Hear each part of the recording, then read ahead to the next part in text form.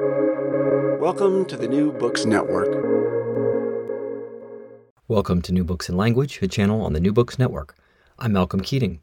Today we'll be talking to Stephen Pihlaja, author of Talk About Faith, How Debate and Conversation Shape Belief, published in 2021 by Cambridge University Press. Welcome to New Books in Language, Stephen. Well, thank you very much for having me, Malcolm. I'm very happy to be here. Yeah, we're glad to have you. So let's dive right in. Your book focuses on discourse analysis of Christian and Muslim conversations online. Can you start by telling our listeners what your book's main goal is? So what is discourse analysis, for instance, able to tell us about things like religious interaction, about technology, and about their relationship? Well, I guess what I'm really interested in is the processes of how belief is made. And of course, I'm a person who's interested in language. Excuse me, I'm a person who's interested in language. So I feel like a lot of those processes of belief can be seen in how people talk about what it is that they believe. I've spent a lot of my career looking at people arguing with each other, particularly Christians, atheists, and Muslims. And I was interested in this book in having a closer look at how people present their faith to people of different faiths, but also to people within their own faith, and then how that presentation of belief, as people talk about it, how that comes to change or reinforce or reposition people as they live. And so that was really my focus, is to look at those processes. Mm-hmm.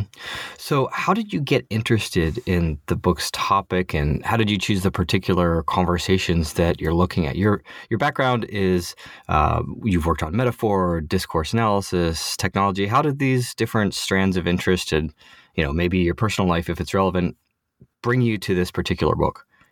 Right. Well, I've been, like you said, been looking at technology and religion for quite some time. I think when I came to write this book, one of the things that had been on my mind, I think, in terms of the way the world was at the time, was just around 2016, and I think, like a lot of people, you said, talking about personal life, I had grown up in an evangelical Christian home, quite a fundamentalist upbringing. And when Donald Trump sort of came onto the scene, I had this idea, I think, that a lot of people did at the time. It's kind of weird as we think back on it now, that Trump wasn't at that time, wasn't popular with evangelicals at all, and became that. Even now, we sort of it seems kind of like an obvious thing that evangelicals would support Trump.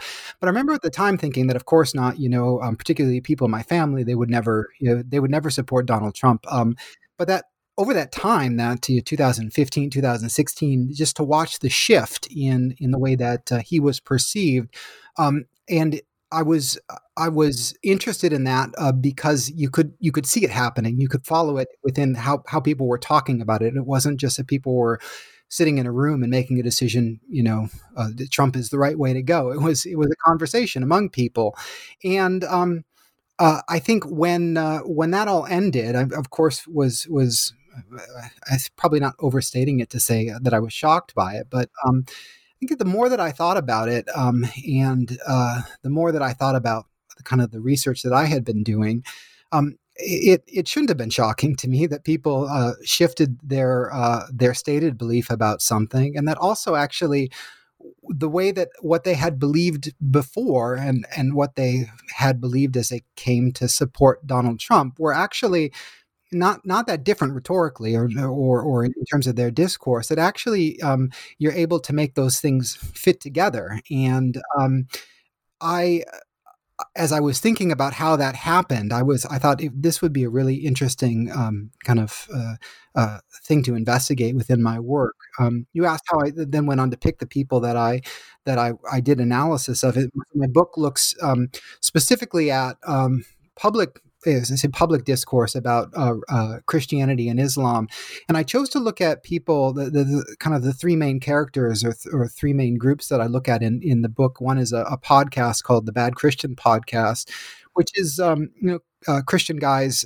There's three guys who they kind of sell themselves as bad Christians, but that basically just means that they swear and they talk about things that most good quote unquote good Christians might not talk about. And then there was a guy on YouTube and Instagram called Ali Dawa, who's a kind of a Muslim Dawa preacher, young guy.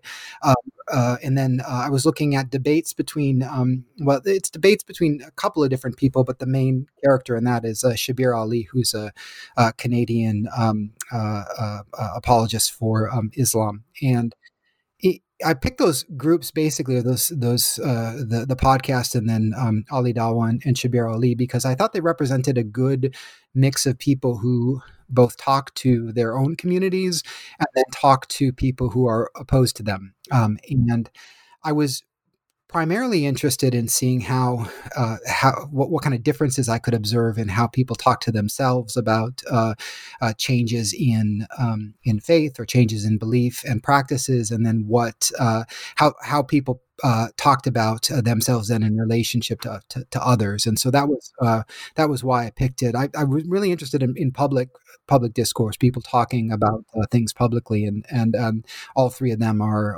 or the two of them in the podcast are very public discussions.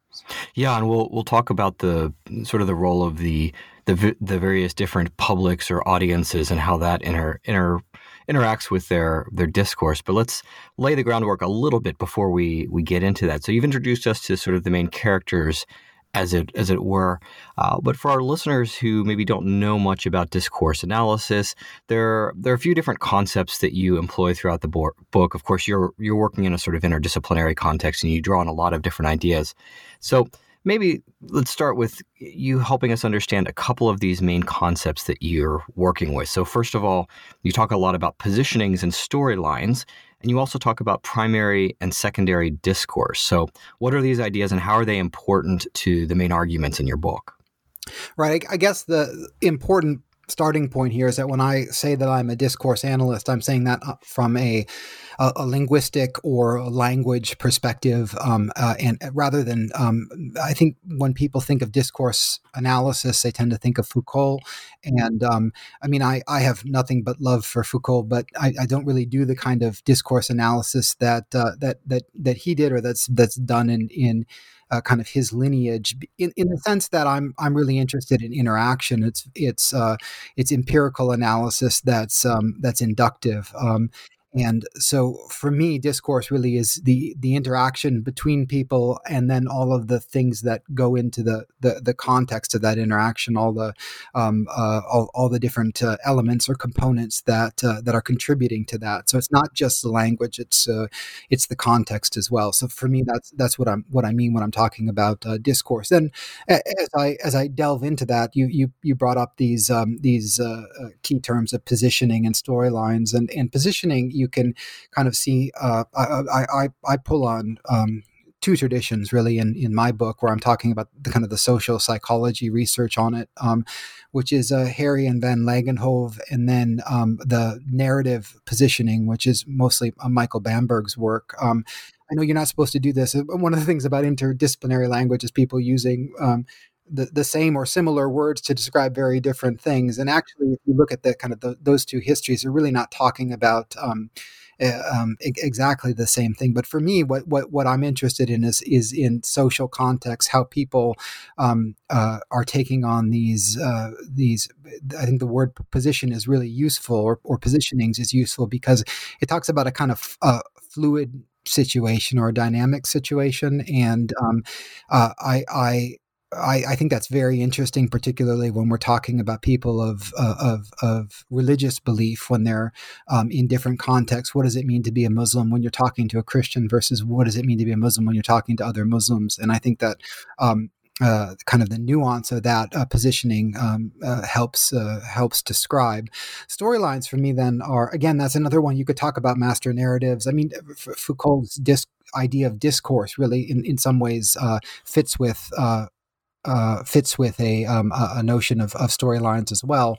But this is sort of in the way that I talk about it in the book, is the way that people abstract their life experiences or abstract things in their lives to fit into these well, again, I'm using the word storylines, but they're more generic ways of abstracting the world. So, talking about even the word struggle, if you're using that metaphor, it's thinking about something that you're experiencing in terms of fighting, which is again a level of abstraction in my mind.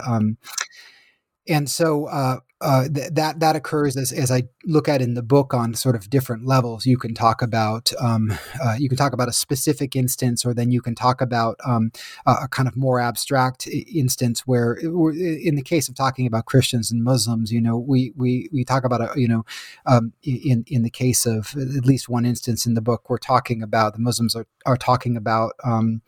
I don't know whether or not they should sell alcohol at Tesco. So Tesco is a British supermarket, right?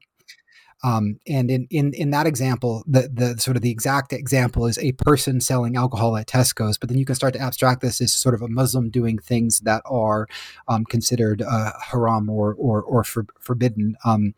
And that kind of moving between that level of specificity and abstractness, I think, is what I'm trying to pick up in the storylines. Then you asked about first and second order discourses, and that's a term from Foucault that I draw on, which is this idea of I think we're talking about first order discourses. Those are the things that are created by the sacred texts, or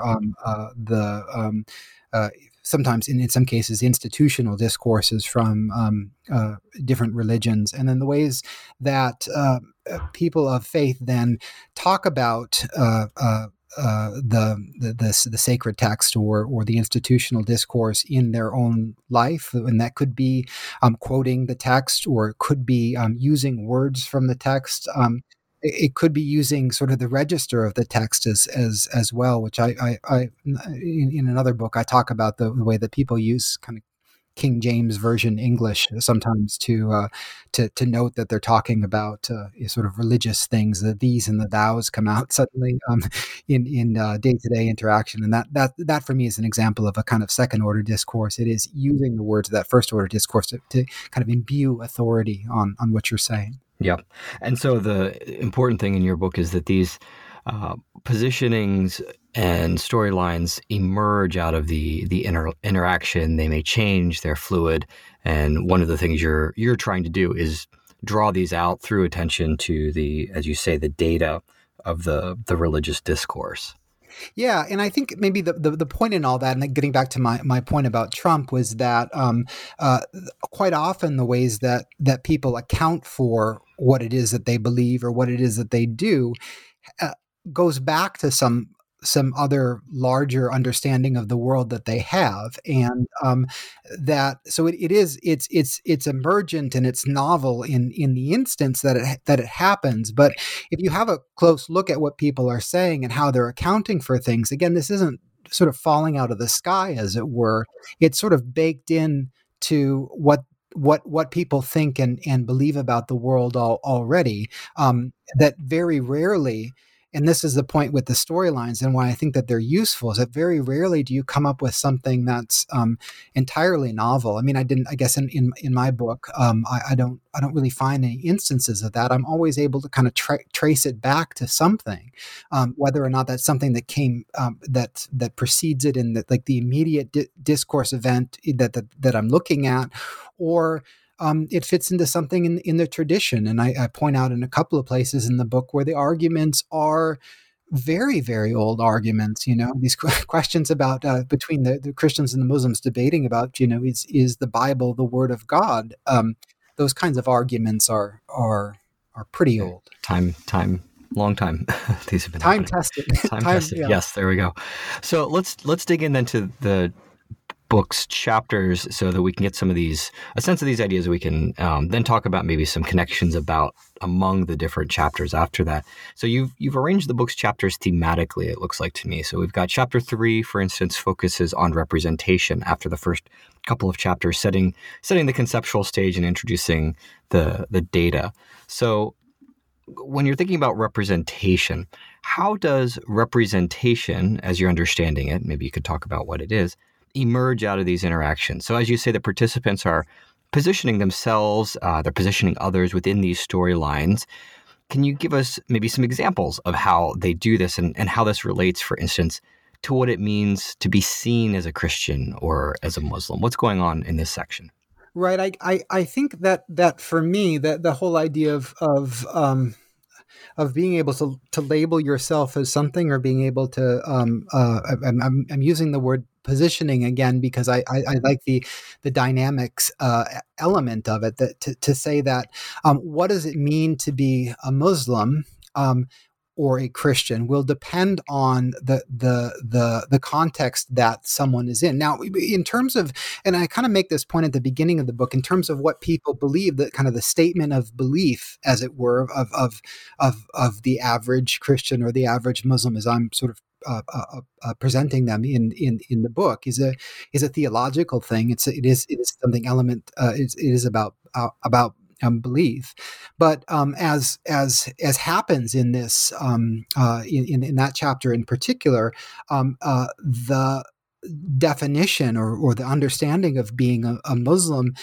when you are in a debate with an evangelical Christian in front of an evangelical Christian crowd, that is, and that debate that I'm talking about happens post 9/11. That uh, that the way that in that case Shabir Ali is being positioned as a in a lot of cases is kind of like a terrorist or a threat, um, is the result of that context. And you know that if it was Shabir Ali in a primarily Muslim audience arguing with a Christian, it would be different. I know this because in 2014, I wrote about this briefly in my book from 2018, but I saw Shabir Ali debate a Seventh-day Adventist in Birmingham in the UK, where I live. I went attended this debate, and it was a predominantly, British Muslim audience, and the conversation was completely different because of that the framing of the discussion, and it was around this sort of the issues that you sort of see as predominantly important to Muslims in relationship to Christianity, which is really about the nature of the Bible and whether or not the Bible is really the Word of God or not. And so for me, that point about what you get to say, what does it mean to be a Christian, and what does it mean to be a Muslim? I think in the examples that I give from that chapter, I think in most kind of Christian contexts where it's a predominantly Christian group of people talking about who they are, you're not going to spend they're not going to spend much time talking about whether or not the Bible is the Word of God or not, compared to other sacred texts. It's not an important part of that conversation. Likewise, when a group of Muslims get together, they're not going to spend a lot of time talking about Jesus necessarily, right? Jesus is sort of a minor figure in Islam, but is made to be a more important figure in the kind of the context of a Christian debate. So I guess what that means, I mean, in one sense, that those labels of Christian and Muslim are not changing fundamentally in terms of what they believe, but what they're talking about and how they're having to represent themselves and the other person in the conversation, in the case of the debate, is really dependent on the context. Yeah. Yeah. So you point out, for instance, that even these terms like Christian and Muslim, that one of the debate exchanges between Shabir Ali and Dave Hunt explicitly just tries to talk about being a Christian in opposition to various Christian denominations. And you make the point that this isn't necessarily because he isn't concerned with these distinctions, but that in this particular contest, what he wants to do is sort of frame something as quote unquote biblical Christianity as its own sort of category for his own particular purposes in Right. the debate. Right, which is such an interesting thing in terms of a categorization of yourself, where in that case, this Christian apologist is really stressing the point that he's a biblical Christian, and really he's using that categorization as a way to uh, inoculate himself against criticism of any other Christian that Shabir Ali might bring up, because he can just say then at that point, oh, well, that person's not a biblical Christian. They're a they're a Methodist, or they're a Lutheran, or a Catholic, and that's the way that he's trying to frame it. And actually, again, and this is the point, I think, that he says that I'm a biblical Christian, and that category. I mean, I'm sort of laughing at it in the book. I'm critical of it, but it works for his audience because his audience understands what that means to them, and that's sort of the interesting thing to me. That what does it mean to be a biblical Christian as far as Hunt describes it? He says, "Well, I believe what the Bible says, not what other people say about the Bible," which it doesn't really work, of course, if you're having an argument about what the Bible says. But if everybody around you agrees sort of generally with the way that you are interpreting the Bible, then it works well in terms of building a community of people to say, well, we're the real deal and everybody else isn't. Yeah, and this theme comes up in the Bad Christian podcast, of course, with the discussion of the idea of the inerrancy of the Bible. And so there's a slightly different way of, I guess, positioning themselves in relationship to some of these categories of fundamentalism and biblical literalism. And we can talk about that podcast and what's going on there in terms of representation. Well, I think, yeah, in terms of the Bad Christian podcast. Now, this is why I did the analysis the way that I did, because in that first instance where I was looking at a debate, I'm looking at an oppositional situation where it's the Christian versus the Muslim, and that is really how these debate. They're real events that were recorded and then posted on YouTube. That's really how they're presented. And again, the one that I saw in Birmingham, it really was a kind of it was sort of billed as a kind of fight between these two people. But with the Bad Christian podcast, then the audience is predominantly Christian, and it's people who are, I guess, more. I would say use the word moderate, but maybe that's the wrong conceptualization of them. They're people who are interested in having conversations about what does it mean to be a Christian or an evangelical Christian.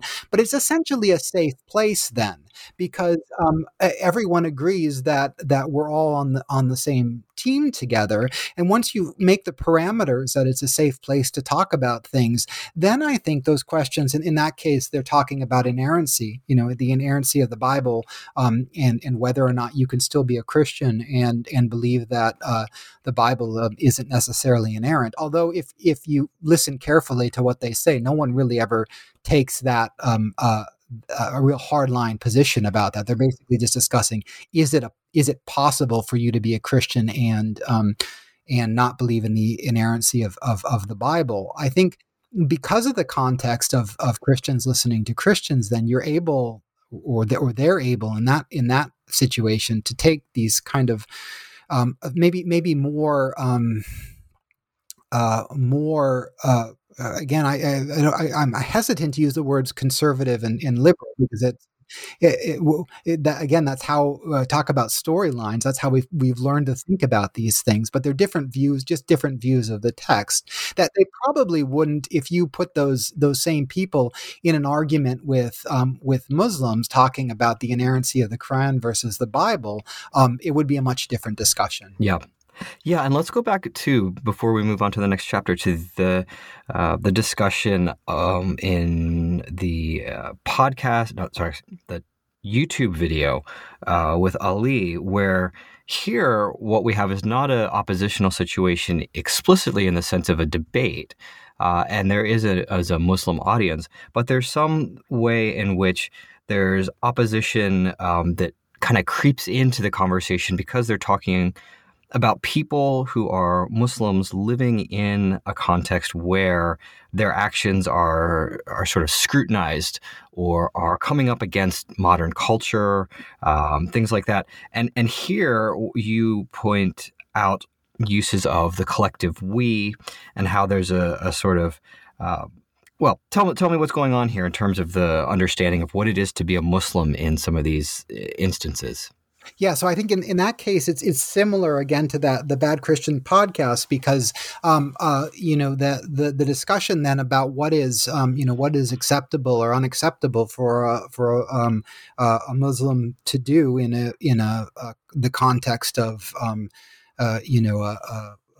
Western, I guess in the case of Ali Dawa, he's in the UK, so it's easy to think about it in terms of the UK. The UK has a is still a small minority Muslim population, but there's a significant number of Muslims, and so the question is always in Ali Dawa's videos and in the conversations that he has with different people is sort of what's okay, what can you do and what can't you do, and it becomes these sort of nuanced discussions of in the cases that I talk about in the book, complicated things like if you're working at a supermarket, should you touch pork or should you touch alcohol? I think is the main one that they're more interested in. They talk about whether or not you should get car insurance. That's another big one. And in those cases, I think that what you see is people really struggling with not only the difficulties of modern life of living in living in I shouldn't say modern life of living in the UK.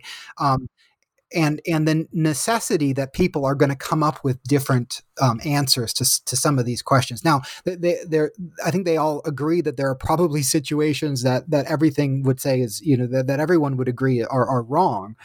Like actually drinking alcohol, probably. I think that's one that at least with the group of people that I was looking at, no one was saying that was okay.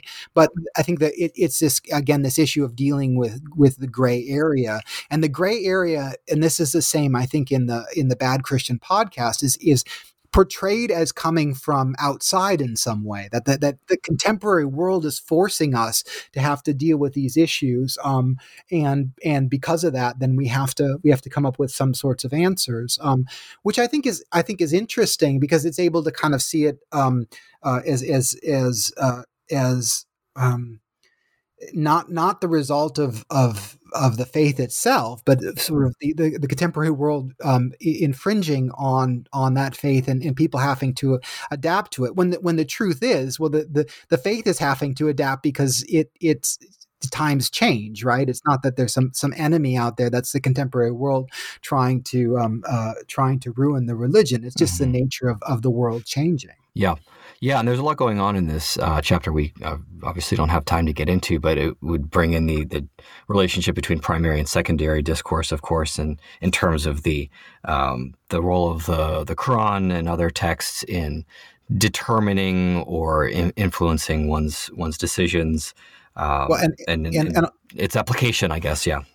Yeah, and also that talking about analogies and understanding one thing in terms of the other. Well, understanding the Quran and the Bible in relationship to each other, I think is another key part of that. Where you say, well, if we have the Bible, then we have the Quran, and I mean, the debates about that are. Well, I guess we're getting into the next couple of chapters, but that question about authority, where does the authority come from? If you conceive of authority in sacred texts in different ways, I mean the question about whether which people seem to want to debate a lot, which is whether or not is the Quran the Word of God or is the Bible the Word of God? Well, it seems like the actual answer is they're very different books that do very different things, but that can't be the answer, right? If you're conceiving of it as a fight between Muslims and Muslims and Christians, and trying to sort out who's right and who's wrong, then you can't say, well, they're two different books doing two very different Right. different things. You have to decide that one's right and one's wrong. Right. Yeah. So maybe that's a good segue. Thank you for chapter 4, which does focus on authority, and you title it "Inspiration, Authority, and Interpretation." So obviously, there's a textual aspect here to authority in terms of these sacred texts, the Bible, the Quran. But the chapter also talks about the individual authority that a pastor, for instance, or a scholar might have or fail to have. So again, what insights do we gain into the relationship between these different kinds of authority that emerges out of these conversations in the sort of discourse context that you're looking at? I think that this goes back in some ways to the idea of storylines that I talked about earlier, where we say you can have people who emerge as leaders and authorities kind of unexpectedly in some cases. In the case of the guy that Ali Dawa on YouTube, who's quite a young, not theologically trained in sort of any serious way, but kind of emerges as an authority and based on what he's doing. But I think that it's about drawing on previous authorities or other authorities within the context that people recognize as being recognized as being authoritative. So I mean, I think at the very basis of it is the sacred text, right? That's where the starting point of it is. Or as they conceive of it, the Christians going back to Jesus, or Muslims going back to Muhammad. That's sort of the gold standard of authority, and then people in some way talk again. It's similar to the first order and second order discourses, that authority then is in some way a second order discourse based on that first order person, right? Whether it's Jesus or Muhammad. Although, again, the real problem with the interaction between the religions in terms of understanding each other and understanding what each individual faith believes is that, again, Muhammad and Jesus are very, very different figures. You can't trying to compare them to each other, and how they're perceived within their different religions, I think is one of the problems, because again, the real answer is they're very different people who did very different things, and that's never sort of the end of the debate. It would be a kind of a quick debate to say, well, it's different, and that's it. So in terms of who gets recognized as authority and who doesn't, I think in the book that I make a kind of an argument that it is about in some way people showing that they understand that the sort of the first order authority, and that they're able to converse in it, but also that other people recognize them as an authority. And that's really the kind of, if we're talking about emergence, the interesting thing to me about it, it's not just that somebody is an authority because they're a pastor or they're a sheikh or whatever.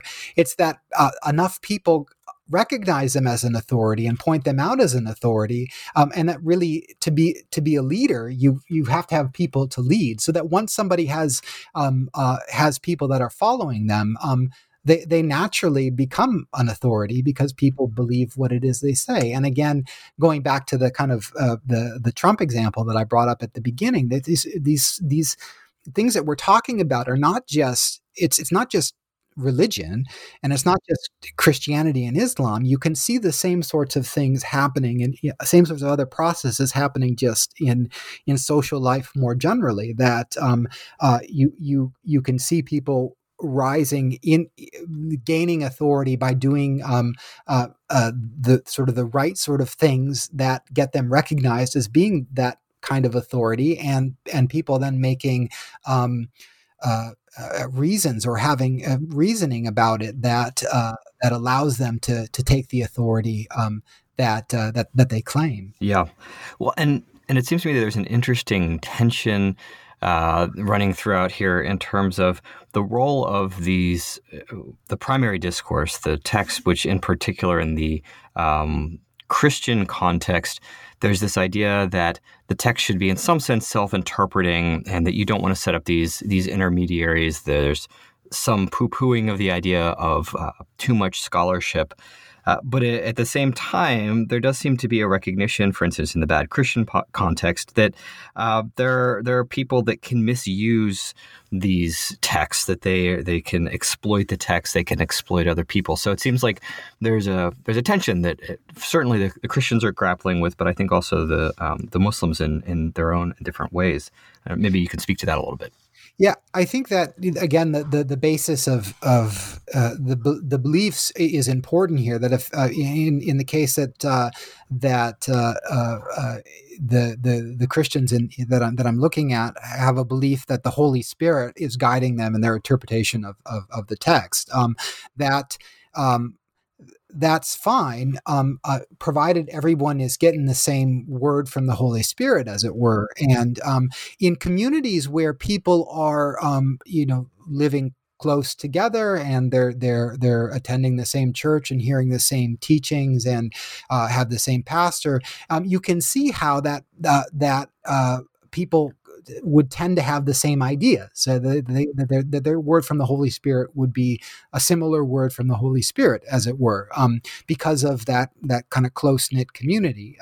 The difficulty, I think, in this digital age that we're living in is that suddenly you've got people who are claiming to hear from the Holy Spirit who are disagreeing with you entirely. And of course, this happens in physical life as well. And non-digital world, of course, there's plenty of people disagreeing about what the Holy Spirit said. But I think it's kind of exaggerated in this social media context in particular. That there has to be this kind of, and the Bad Christian podcast really is, they're the ones that are struggling probably the most with what happens when people have disagreements. And I mean, I think the key ones for them are around inerrancy of the scripture and homosexuality. I think those are the two that I kind of focus on the most in the book, because I think they perceive those as being kind of genuine differences that people are, they're not trying to scam anyone, as it were. They're just, they're actually genuinely believing different things. Now, in terms of Islam, I think that one of the again, the important differences between Christianity and Islam in the sacred text is that in Islam, where you have the text is non-translatable, right, or untranslatable, right? If you only have the Arabic and it's only the classic Arabic as it stands, I think that cuts out a lot of the you have to do a lot of work to understand the text in its original language. And so I think on one level that makes it a different set of conditions, because you're in some ways more dependent on someone reading and interpreting it for you. And so I think that creates a slightly different context, and to say that they're not entirely analogous, but still then you have sheikhs who disagree with each other and people who have different opinions. And I'm interested in that in that chapter as well, to say, okay, well, if you have sheikhs who both read the original language and are have done all the training that they're supposed to have done, then what do you do when there's that disagreement? And it's interesting to see the kinds of resources that people draw on, whether it's this sheikh is from Saudi, or I think in one case they spend the Ali and his friend are referring to people having authority within Saudi Arabian there's I forget the name of the panel, or there's a board there that they feel is particularly authoritative, and it's sort of contrasted with, I think Ali says at one point, some sheikh or Musa, what his buddy says, one sheikh in Egypt or something, and for me that's a really key point to say, well, the Saudi Arabian context, those are the people who who really know the text, as opposed to somebody who doesn't, and that's in that case it's a national category, which is interesting. Yeah, that's interesting. The previous chapter, there was a sort of perhaps generational distinction with the discussion of how you understand who can date whom, Right. and interpretation of some aspects of the Quran there in terms of how we understand commonalities and sameness. And it seemed like something similar was going on there in terms of there's in some sense clear that the text says something, but exactly what it says and who gets to interpret it and imply it was up for discussion.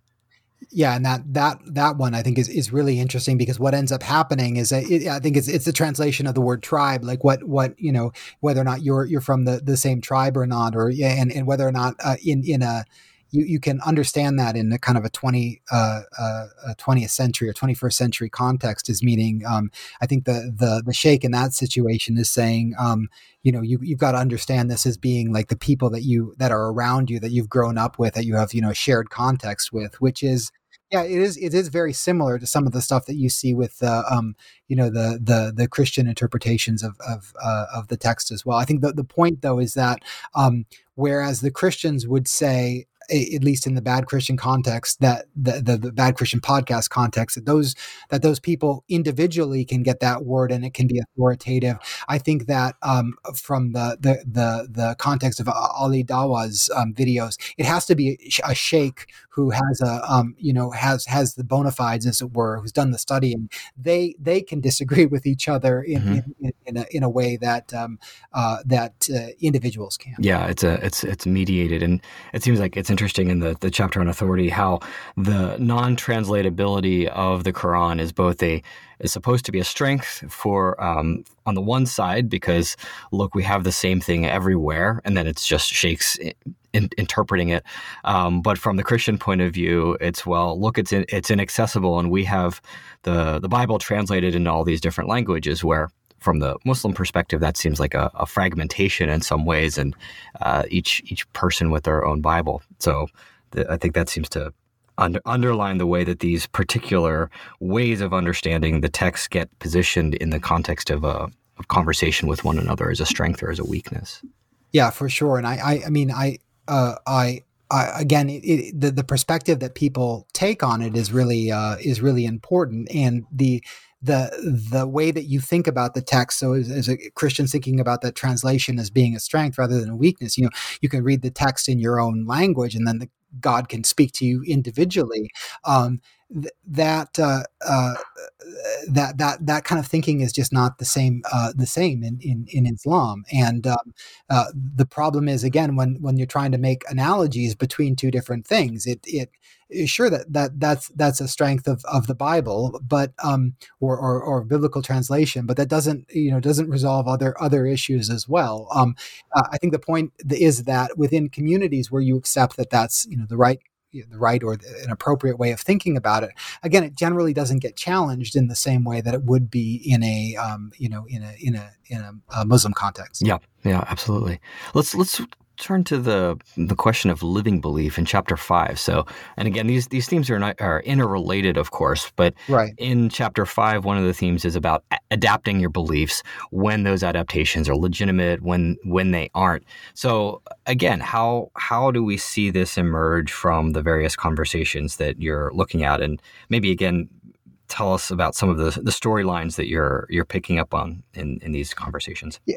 Yeah, I think the key one that I think about for this one is really around that discussion about homosexuality in the Bad Christian podcast. That's the one that it seems like that they're struggling with the most, in addition to inerrancy, but homosexuality is a key one, because there's a kind of a traditional view in evangelical Christianity about sexuality and about homosexuality in particular. And the hosts from the Bad Christian podcast are essentially saying, we have these friends, we have these people who, again, aren't scamming anyone. They genuinely believe this. And they do a lot of discursive work around showing that those people are not scamming people. They really, actually, they are the real deal. They really do believe it, and they really are trying. And they tried not to be gay, and it didn't work for them.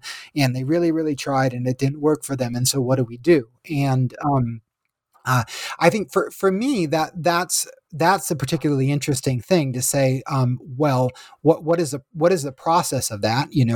Of deciding that somebody this thing that we've thought in the past is unacceptable is now going to be viewed as acceptable. What needs to happen? What conditions need to happen for that to be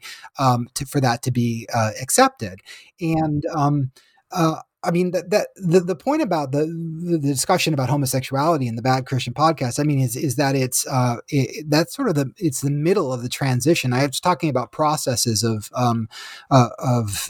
changes in belief. That one is very much still at least where I ended it in the book, not resolved and still not resolved. I don't think within evangelical Christianity about a general view about homosexuality. But the shift is something that is talking about storylines and trajectories. You could say that the trajectory of that appears to be going in a way where homosexuality will be accepted eventually, that people will eventually say that this is in the same way that sort of interracial couples weren't accepted in the past and now are accepted within evangelical Christianity. That would be it's an example of that. Now, in terms of what actually happens, though, I'm saying that I'm looking at a trajectory, and I guess the general storyline here is that people who are following God or doing what they're supposed to will be led by God to do the right thing. I mean, that's the storyline that they're drawing on. I was saying that in terms of the trajectory going in a particular way, or progressing in a particular way, we don't actually know that'll be the case, because there are so many different things that could change about around what people believe and the different things that might affect that, and so. That's what's interesting to me, is that you kind of are looking at a process happening, but the outcome of it is not necessarily set. Yeah, yeah, and there's an analogy that they use, which I think kind of picks up on themes within some of the other material that you've been looking at, and that's the analogy between the market economy and Yeah. good ideas surviving and not. And when I was reading that, I was just thinking, well, this seems to pick up on what's going on with people putting these debates out on YouTube, or putting these these sort of the Sheikh's guides to for particular Muslims out on YouTube. It's this idea that the good fruit will the good ideas will bear fruit, and the bad ideas will wither. But of course, as you show in this conversation, there's that idea gets kind of, I guess, problematized. It's like, well, it's not maybe that easy. So maybe could you talk about that conversation a little bit? Yeah, I mean, this gets back into my analysis of social media, sort of more generally, and religion on social media. My initial work, the first book I wrote, was about argumentation on YouTube. It's called Antagonism on YouTube, and it was very much about Christians and atheists fighting with each other. But quite often, as I was observing people arguing, they weren't. It's not that the arguments weren't genuine, that people didn't genuinely disagree with them, but there was an incentive to disagree with one another. And it's actually true also in that point about the debates that I was making earlier, that the real answer to the debate is they're different. And you can't really compare the two to each other. Well, that's not interesting. Nobody wants to watch that happen. And again, my experience of seeing Shabir Ali in Birmingham really brought that to light. That people were really excited, really lit up by this. This idea that you could win, and one person could be right and one person could be wrong. There's a lot of competition that kicks off. It gets people excited about it, and that the idea then is like whatever people are interested in, whatever gets views, are the sorts of things that that people end up talking about, and that's not necessarily. What that means is that people don't necessarily talk about what's important necessarily. but again, as I say that, I'm like, well, who gets to decide what's important? Is it is it the theologians? I have a colleague in theology who's her response to the kinds of the stuff on YouTube is always a little bit dismissive, in the sense that the theologians are the ones who are dealing with the big issues, and these people are arguing about whatever it is that they're arguing about. But for me, this is what theology is. It's people trying to figure out what they believe about God or about the supernatural in day to day life, in ways that matters to them. I and so I guess the point for me is that it's being manipulated now in this interaction, by or the interactions that I'm looking at on social media is being manipulated by the market, and we should take note of that. Um, that doesn't mean that that hasn't been the case in the past. I mean, if you look at kind of the history of televangelism, for example, or the kinds of drama around people preaching in physical locations as well. That very much is uh, about drama in a different way. So I mean, one of the points that I'm always making about digital interaction is that it's not that new. A lot of the stuff you see, it's very it's happened before. I always enjoy doing this for historians or theologians, and I show an argument that they're having, and they're like, "Oh yeah, that was a big deal in my data from That's their, 1645." yeah, right, right. And nothing's new under the Yeah. sun in some So, way. so YouTube is the new Wittenberg door or something where that's Yeah, no, I mean, we're sort of joking, but I yeah. always thinking about the printing press is interesting. That it's probably overstating it, but you have Protestantism basically because of the printing press. But I sort of feel in some ways that we have atheism or new atheism because of YouTube. I mean, you can draw a line between the kind of the emergence of people like Dawkins and Christopher Hitchings and those Dan Dennett, those people, and their videos being posted on YouTube. So I think that we do ourselves a disservice by thinking only about the ideas that people are saying about theology without looking at technology and the social context. But of course, that's an academic position. I think one of the difficulties in doing this kind of analysis is that you, in some way, kind of have to not discount, but the actual belief that people have in the supernatural. I'm kind of saying yeah, but here's what they're doing on YouTube. But I always struggle, I think, as an academic. I'll hide this sort of at the back end of the podcast, sort of my the weaknesses of the work that I do, is saying, well, but that's not what they believe. This isn't the position that they're taking, and we have this issue quite often in metaphor studies where you mark something as someone burning in hell as being a metaphor. For some. Yeah, that's exactly the point. Well, how do you account for the person who believes that someone is actually Actually. physically burning in a physical hell? Yep. Yeah. I don't know what the answer to that is. I mean, I think, but I think being aware of it is it's important to take all these things into account. But I think that the thing that's always interesting to me as a discourse analyst is you can say, well, the reason that they're talking about this, I can kind of account for the reason that they're talking about the things that they're talking about, looking at the context. It's not hidden in a lot of ways. It's quite obvious.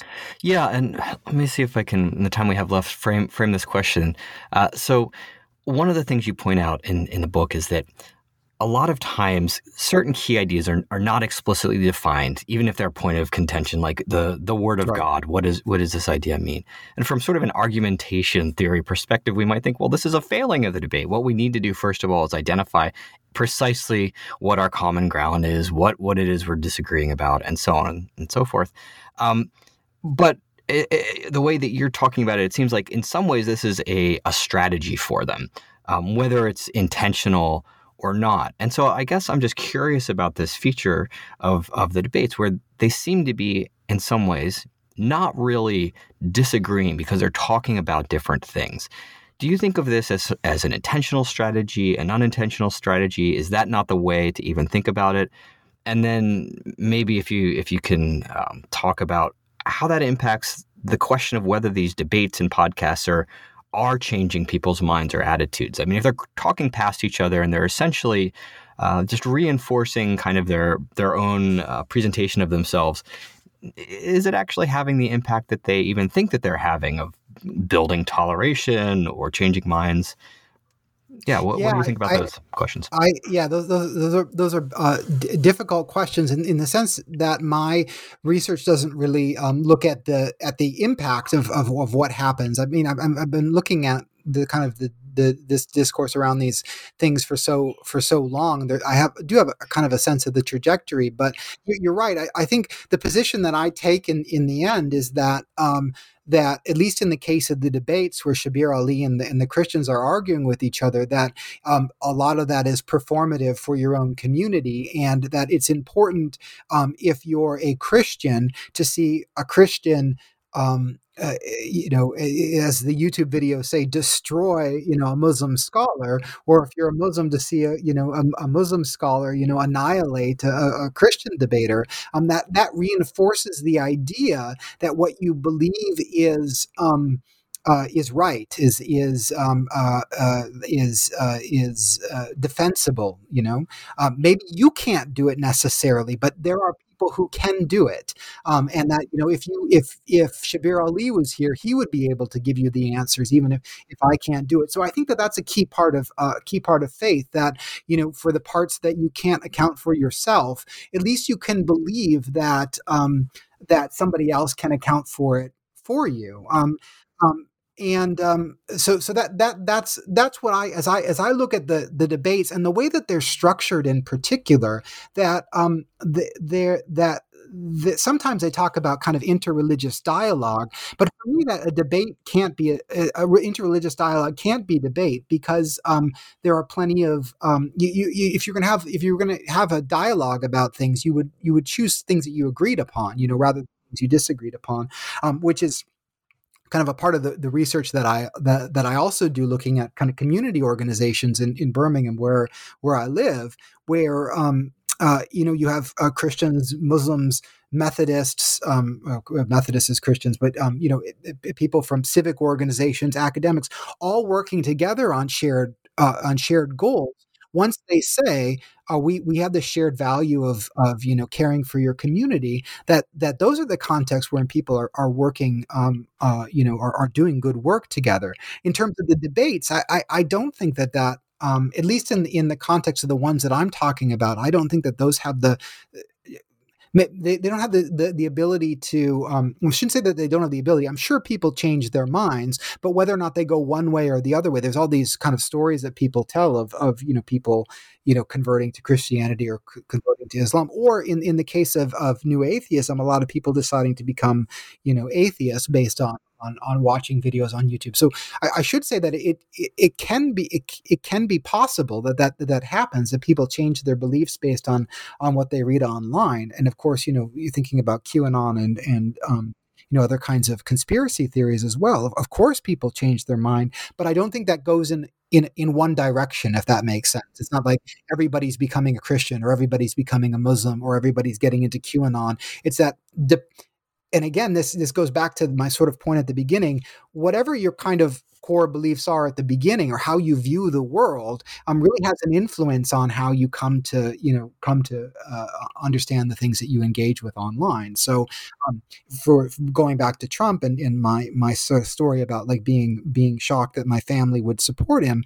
Well, actually, when you take a couple of steps back and you sort of take however Trump presents himself off, and you say, well, we're talking about a set of beliefs that they hold, then actually it does make some sense that you would support him, regardless of these other things that are a part of it. Sorry, the second part of your question was, I don't remember. Oh yeah, I basically just trying to think about whether it's an intentional strategy or not, or whether or not it's intentional. I think that's an interesting. Yeah, I think that's an interesting question about what people are doing and why they're doing what they're doing.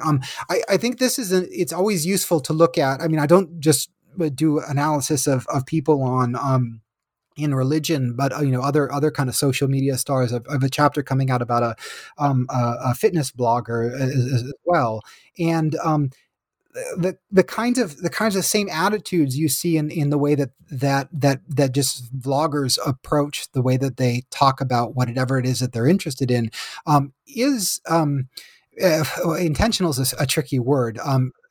Strategic maybe is a better one. I think they definitely do think about what it is that they're posting and whether or not it will garner more views or not. I think that probably the accounting for that though isn't that it's going to get more views. It's that more people are interested in it, so it is more important. So if Ali Dawa posts a lot about marriage, for example, because people are interested in marriage, well, the question then becomes, well, is it intentional in terms of driving up views on it? He really wants to talk about something else, or does he sense that as being an important part of his work is to address the things that people are concerned about? And I think that's probably true of the Bad Christian podcast as well, that they are that their whole brand is around kind of being controversial, and it works into that if the more controversial something is, the more views that it gets, kind of the more views that they manage to get. Yeah. Well, there is a lot here, and I could talk with you about this for a long time. But let me just close by picking up on something that you just said, which is the fitness vlogger. What else are you working on now? Now that this book is out, where is your attention turning? Yeah, so I've got a couple of different things that I'm working on. I am sort of starting to see myself a bit as a post digital researcher, in the sense that, I mean, even this book, the Talk About Faith book, though it is people talking online, I really see it as being about just people talking about faith in 2000 and whatever it was, 2018. I mean, the way that digital interaction is such a key part of our day to day life, and particularly this last year, it will only be more so. So I've been really interested in the interactions that I kind of alluded to before around community organizations in Birmingham, where I'm living, but the idea that people of different faith work together to organize to collectively to accomplish whether it's political change or community change. I've been really interested in how those interactions happen, and it's almost the opposite in some ways of what happened in the book, where I'm looking at people either arguing with each other or trying to consolidate their faith in the meetings and kind of activism that I've been involved in now. It's the opposite of people trying to find common ground, trying to work together. And I, I'm, I don't want to come off as too starry eyed about it, but I'm optimistic about the possibilities of people working together when you can, again, intentionally and strategically go the other way and say, what is it that we agree on, and how can we accomplish positive change? So I'm trying to get some funding to do a project in Birmingham. That project is called Language and Religion in the Super Diverse City, and so I've been working on that. I've also have a book that I co-authored with some colleagues in Japan called Cognitive Linguistics and Religious Language, an introduction, on Routledge. And that book is coming out next month. That's a bit more of a primer about cognitive linguistics and religious language. And then I have an edited collection called Analyzing Religious Discourse that's coming out this summer. There's 19 chapters in it from people who are looking at just different topics within analyzing religious discourse. So there's a chapter on ethnography, on media, on conversation, rhetoric, again, 19 different topics, and with a conclusion by David Crystal, which is really great. I'm excited about having him involved. So yeah, those are the two to look for in the future. Great. Sounds like you're busy. thank you for taking the time to talk to us for the podcast. It's been my pleasure. Yeah, well, cheers. Thank you so much for having me. It's been great to talk about the book, and I look forward to seeing what the feedback is from listeners. Yeah, absolutely. Thanks again, Stephen. Cheers. Thank you.